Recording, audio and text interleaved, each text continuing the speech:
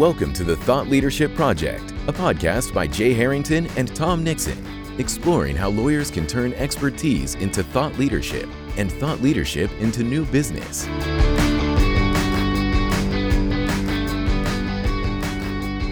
Welcome to the Thought Leadership Project podcast. I'm Jay Harrington, and joining me today is a guest, Jamie Sternberg. And Jamie is trademark and copyright counsel at the law firm Saunders and Silverstein, LLP. Jamie, welcome to the show.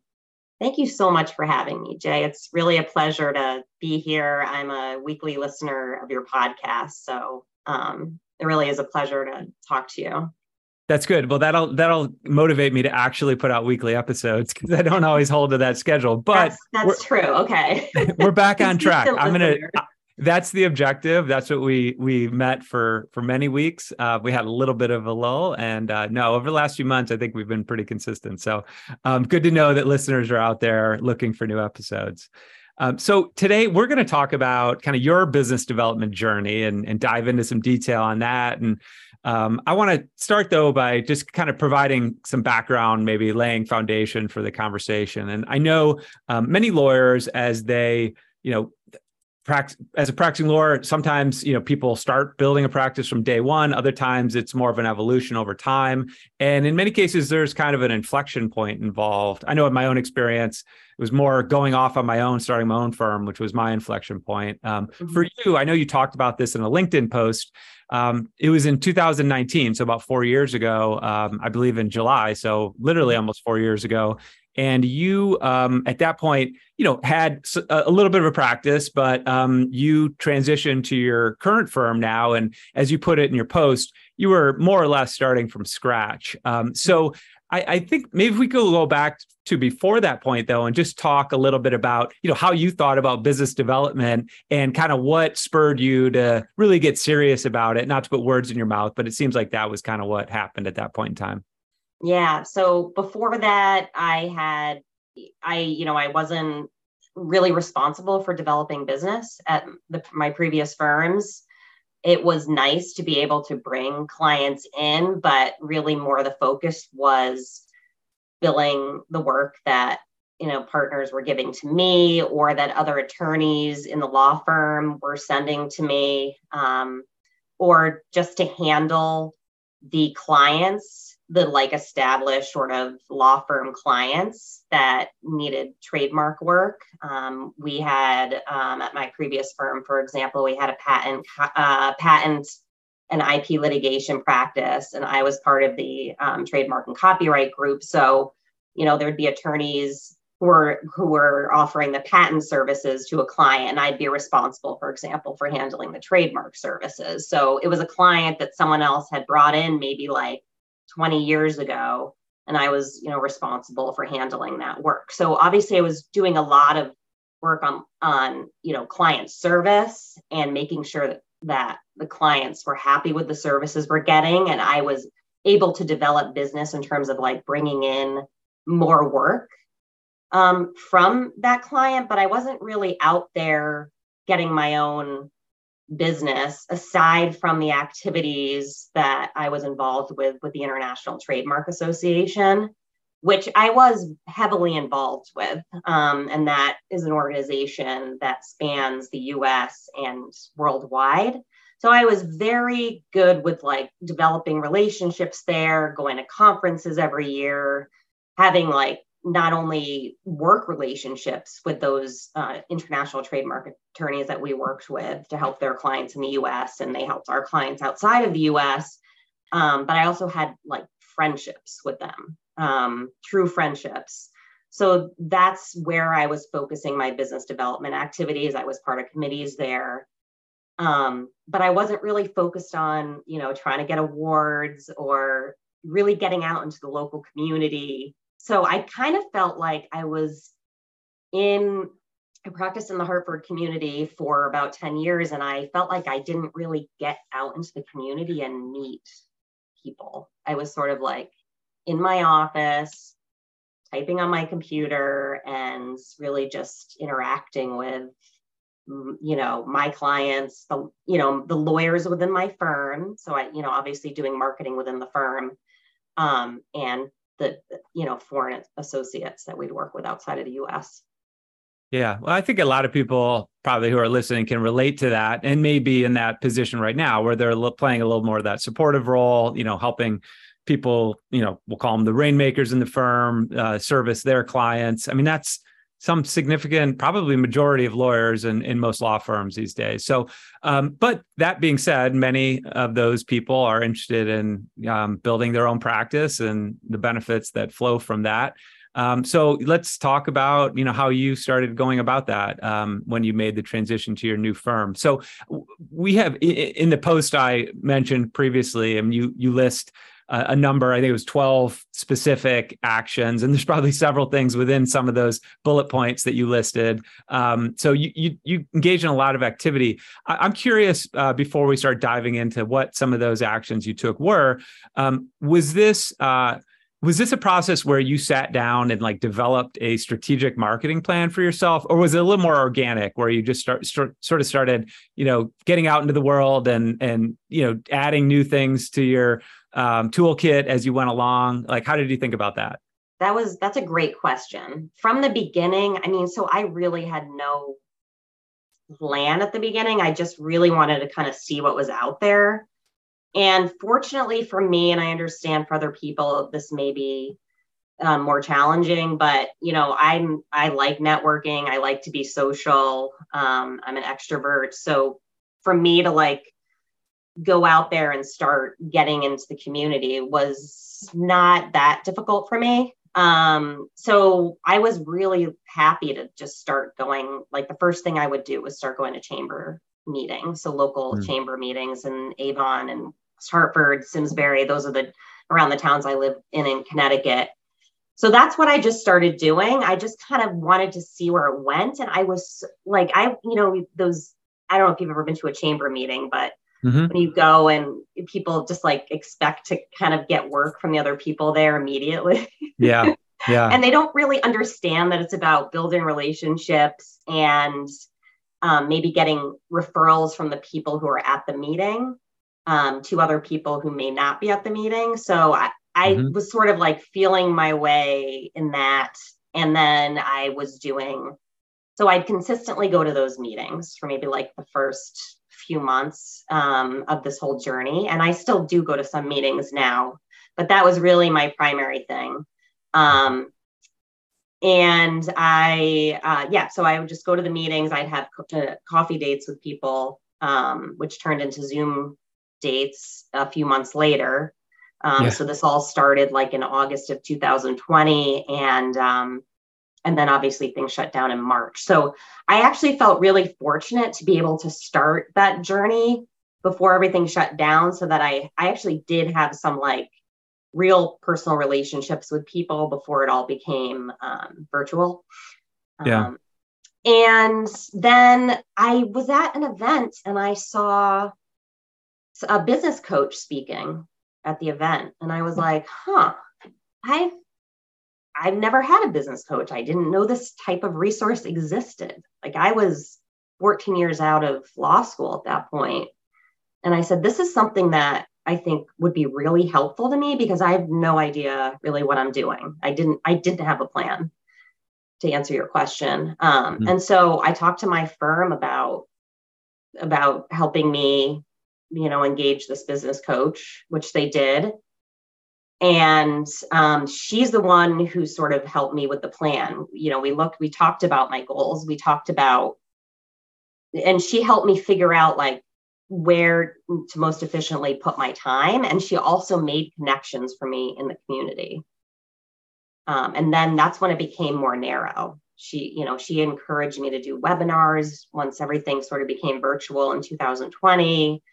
She encouraged me to get on LinkedIn, which I was really what? Isn't LinkedIn just, as everyone says, the resume, right, job searching site?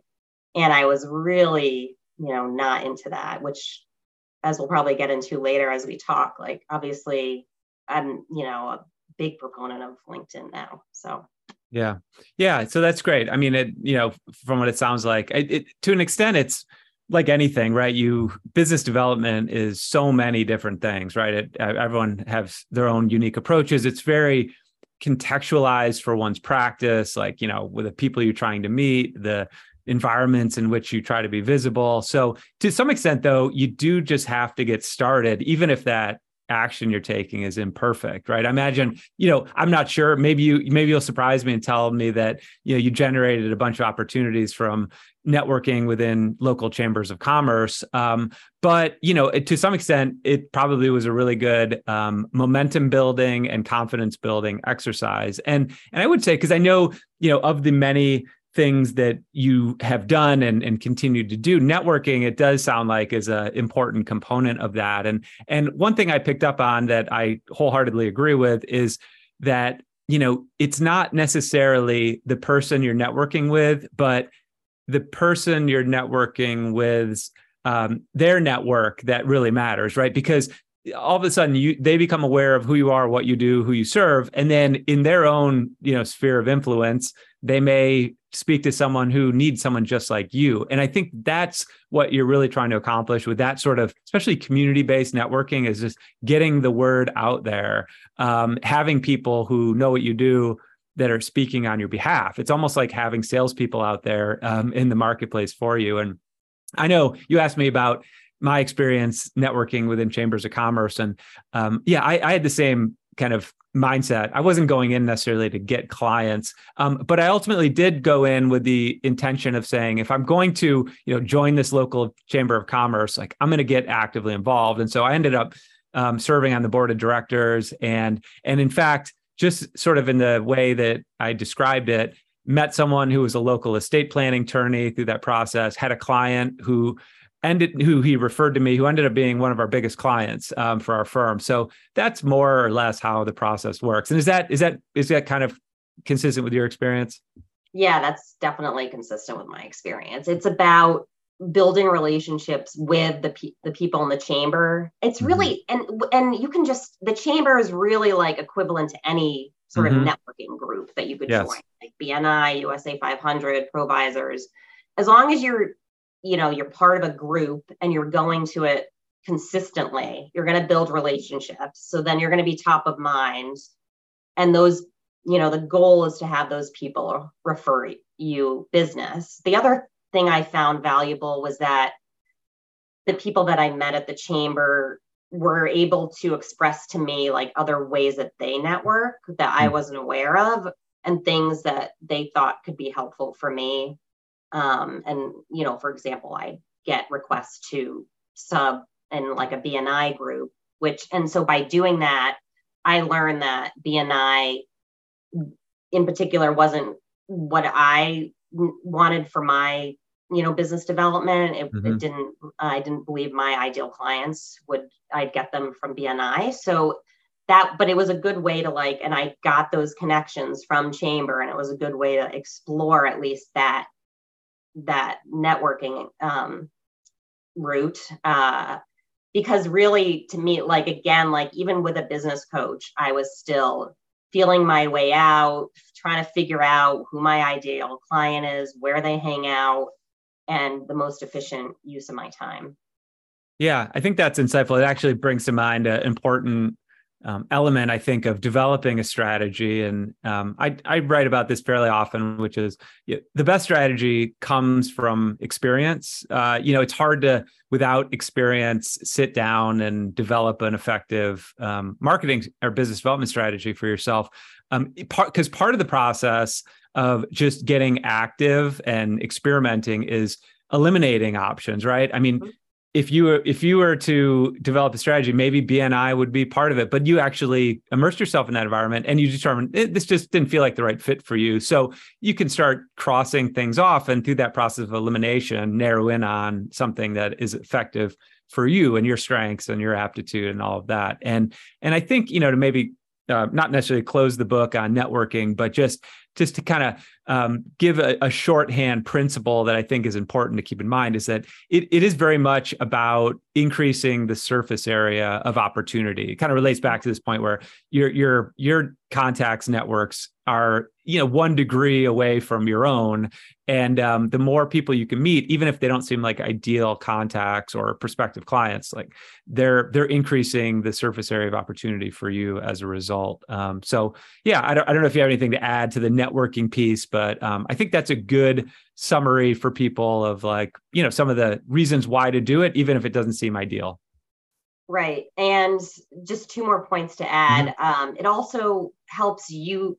It helped me grow my network so that when people ask me for referrals, I could easily, go to that network and refer people, which is another good way of continuing to develop business and relationships. And then the other point was that, I had mentioned that, doing these things is comfortable for me. And I know that it may not be for other people. And so part of coming up with a business development plan is doing things that you feel comfortable with. Maybe you feel more comfortable golfing or whatever with a smaller group of people, or you feel more comfortable posting on social media, or doing something in a smaller way to network in a way that's comfortable for you and still meets your goals. Yeah, that's a great point. I know there's these little cliches and conventional wisdom out there, like, do something uncomfortable, like, get it. The growth comes in the zone of discomfort, all of that. And I mean, there's obviously something to that. Lawyers are spending much of their time in a zone of discomfort, right? In the practice of law. So I do think that to the extent possible, the more you can identify things that are not uncomfortable, but still effective in this realm of marketing and business development, the better. You'll just do more of it and you'll be more consistent with it. So exactly. That's great. Okay. So I want to turn to another piece of the puzzle here, which is what I'll call a group into the category of content creation, because I know that's something, whether that be webinars or creating content on LinkedIn, or I'm not sure, Jamie, how much, if any, like longer form content stuff you've done. I know you were involved in a book writing process, but it just maybe speak to how you think about content creation, how that fits into your business development toolkit. Sure. Yeah, I mean, I believe that really is important because, and you can do it in a way that you feel comfortable with. Again, like I know that you've talked about this before, Jay, but I never post videos. And I know, you say you're most comfortable writing, so am I. But if someone's not comfortable writing, but they're comfortable posting videos, you should be doing that in a way that you're comfortable with. So yeah, content creation became a very important part of my business development practice. Back in 2020, I started playing with it when I had my first coach, and then I hired a second coach in July who was more like sales focused, because I felt like as lawyers, we don't get a lot of a training in sales, and you kind of at least need a little bit of that background. So both of them sort of encouraged me to start that on, and we were in the middle of the pandemic. So both of them sort of started to encourage me to get my content creation online so that I didn't have to be running around to networking events or hosting webinars, which is another way to create content. Which is what I actually started doing before LinkedIn, because everybody was a captive audience at their computer. So I did a lot of that in 2020, just to start getting my name out there, start sort of creating events and speaking opportunities for myself, which was a great way to start getting comfortable getting out there when everybody was into Zoom at that point and wanting to go to webinars. And then in November of 2020, I started consistently posting on LinkedIn. I was doing it, probably 5 days a week at that time. Now it's probably closer to like 3 days a week. But having that content creation on the front end really has helped me be able to back off now. I don't have to do as much to get the same sort of amount of results. But I really like posting on LinkedIn because I am not actually into writing really long form articles. I get a lot of requests to write articles. And I personally don't have an interest in it. And I know that I'm going to procrastinate it. Mm-hmm. So I know that's not my preferred method of creating content and business development. So I'm going to go with what I'm enthusiastic about. And that's creating content, like shorter form content on LinkedIn.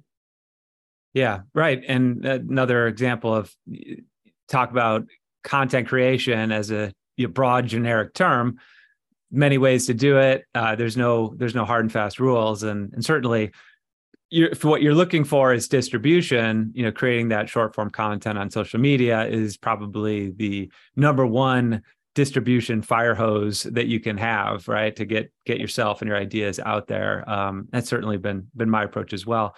And I also just wanted to note, you said at the beginning that you are most comfortable like writing, and you mentioned I am as well, which is absolutely true. I know I've talked a lot about that before, and I think it's important for people to remember. Again, this is another thing where there's no one right way. The danger is sometimes people latch on to, look at that person, they've got X number of followers and they seem to get lots of engagement.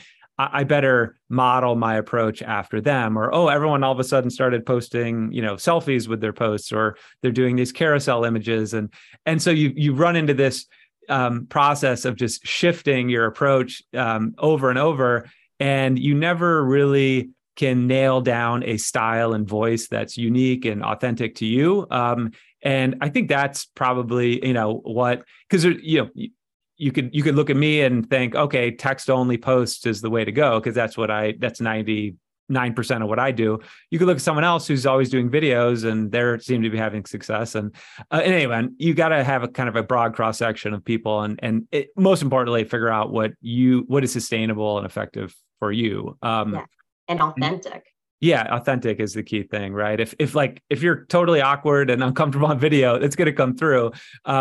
And probably just it's going to affect the content as well as just people resonating with your message. So definitely authenticity is critical when it comes to creating content. And if you're not comfortable doing it, you're not going to do it consistently, which is what you should be doing. Whatever consistency means to you is what I always say. If that means 5 days a week, if that means 3 days a week, 5 days a month, as long as you're consistent, comfortable doing something, you're not going to do it. You're just not. So the whole, I think, key to this process is being authentic and finding whatever method you're going to, be consistent with and be passionate about. Yeah. And the other point that I wanted to raise, and this actually came up in the comments to a post on LinkedIn this morning that you raised, was that there's a symbiotic relationship between content creation and networking, right? And I found this as well. I thought that was a good insight that you raised on LinkedIn, which is that oftentimes the precursor to networking, especially online, can be content creation, whether that be commenting on someone else's posts or being visible in someone else's feed through your content. The alternative to that is, you connect with someone on LinkedIn and you immediately send them a direct message suggesting a call or trying to sell some product or service. And that, of course, never works, at least for most people. But yeah, I think it sounded, and it sounds like that's been an important component of your efforts to network online, which is being visible through your content as a first step. Yes, for sure.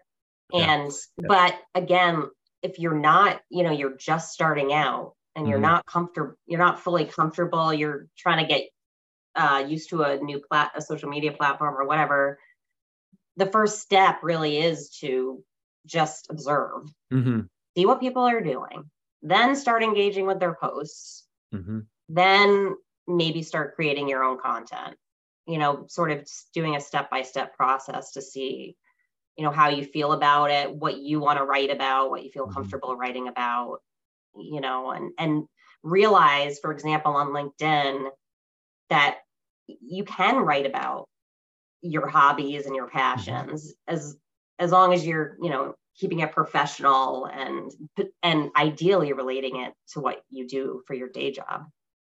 Yeah, exactly. Agreed. That's a great point. And yeah, there's, again, it gets back to what's, what feels good to you and what is relevant to your audience that you're trying to cultivate. If you can kind of find the center of that Venn diagram, you're going to have success. Yeah. Okay. I'd like to just pivot now to, I don't know. It's not the only additional leg of your, I was going to say the last leg of your three-legged stool of business development, but I know that an important pillar or component of it, as you mentioned, is coaching, accountability. I know you've mentioned you had a couple of business coaches. Maybe if you want to add a little more about what you got out of that process. I know accountability probably was an important component of that. It should be an important component of coaching. And then I know you were also a member of Deb Fetter's Focus 30 group, which was during this time period. So I guess, and before we started recording, you talked about your consistent reading habit. So what is like sort of lifelong learning, career-long learning, putting in place accountability measures for yourself? Like, how does that play into this as you see it? Yeah, I mean, coaching was crucial, I think, to my success in all of this. The coaches helped me. I mean, if you're going to do business development coaching, one component is always trying to figure out who your ideal client is and what you're comfortable doing in terms of networking and where to find those people, right? So coaching was really helpful in terms of coming up with that plan, finding my voice and like how I wanted to project myself to the world, right? And just being able even to talk about things that were going on internally at my law firm, having someone to talk to about that. So that could be less of a distraction in terms of me producing, good work for the clients that I did have and getting out there and developing business and content. So that was a crucial part. And I believe that every attorney who is, even a few years out of law school to like gonna be a partner, as a new partner, even, experienced partners, I think coaching is an extremely valuable resource that should be used more. And in terms of reading, I actually have a very strong interest in marketing and business development. My dad was in advertising. I thought about going into that after law school, and I decided I wanted to go to law school, but, as a trademark and copyright attorney, I still have that. I can bring that interest into like marketing, branding, and advertising into my practice every day. So I started reading self-improvement, business development, marketing books. And to me, that wasn't boring. That I loved that. And I started listening to podcasts about business development, LinkedIn avidly, and wasn't just doing that because I had to develop a practice. I was doing it because I was passionate about it. But that's, again, like a way that people can sort of dip their feet into, like find a book that a lot of people are reading that might be helpful to your business development. Maybe pick at least one book, right? You don't have to read one book a month as I was doing, or find a popular podcast that people listen to, or a specific topic like LinkedIn, and just add that to your podcast listening routine. Yeah, it's critical, and I'm with you on that. I mean, I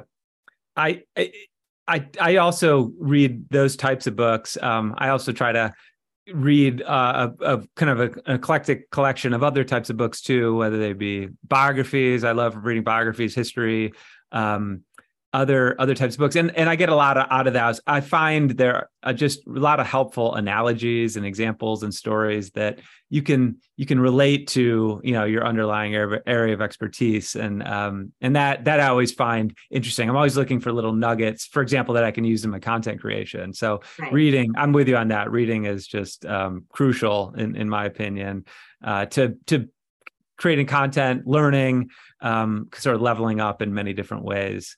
And I would add, this is kind of something you mentioned in your own journey, I think is important for people. And I'm not, as a business coach, I'm not trying to advertise in this process, but I do think everyone, to the extent that they are interested in coaching, and it's not cheap, right? Good coaches are not cheap, but oftentimes attorneys are unaware that their firms will oftentimes, fund that effort. And I think, people should explore that if they are interested in going down the coaching rabbit hole. Sometimes there are resources available that you're not even aware of and aren't necessarily advertised. So have those conversations for sure. And, like Deb's program, I started doing maybe a couple of years ago, the Focus 30 program. And that also is like, for example, one type of coaching that may be easy to dip your feet into because it's just a monthly fee. You can cancel at any time. It's 2 or 3 sessions a week where like for 30 minutes where she just helps you like organize your inbox and your to-do list so that you have more time to spend on business development. She coaches on LinkedIn. She, one session's about sort of organizing your to-do list for the week. And another session's about following up with the contacts in your network in various different ways. So that's just sort of helpful to kind of like stay on top of your game. And she motivates you to maybe do the stuff that you would procrastinate doing. Yeah, right. It's a means of keeping this work top of mind in a way that sometimes can be difficult for us to do if relying upon our own discipline and willpower to do it. It's easy to default back to billable hours and jump right in your inbox. So that's great. Well, Jamie, this is really helpful. Any final thoughts you want to add? Or please mention where people can connect with you online and learn more about what you do. Sure. And I just wanted to add that this whole process really is a working process for me. And it changes based on, my ideal client changes like probably every 6 months, right? So you kind of have to work on your business development plan as that happens and figure out the resources that you need to sort of get to the place that you want to get to. So thinking about your goals is really important on a consistent basis. In terms of reaching out to me, I'm on LinkedIn under Jamie Sternberg, Saunders and Silverstein. If you do a search for that, I'm not sure if there's any other Jamie Sternbergs out there. I haven't searched. And then our website is it's sansip.com. It's SNSIP.com. So that you can find me there as well. Fantastic. Well, thanks so much, Jamie. I got a lot out of this conversation. I'm sure our listeners did as well. So thanks so much for joining us. Thanks so much for having me, Jen. My pleasure. Thank you for listening to the Thought Leadership Project. For show notes, additional resources, and links to the tools discussed on today's episode, visit thethoughtleadershipproject.com.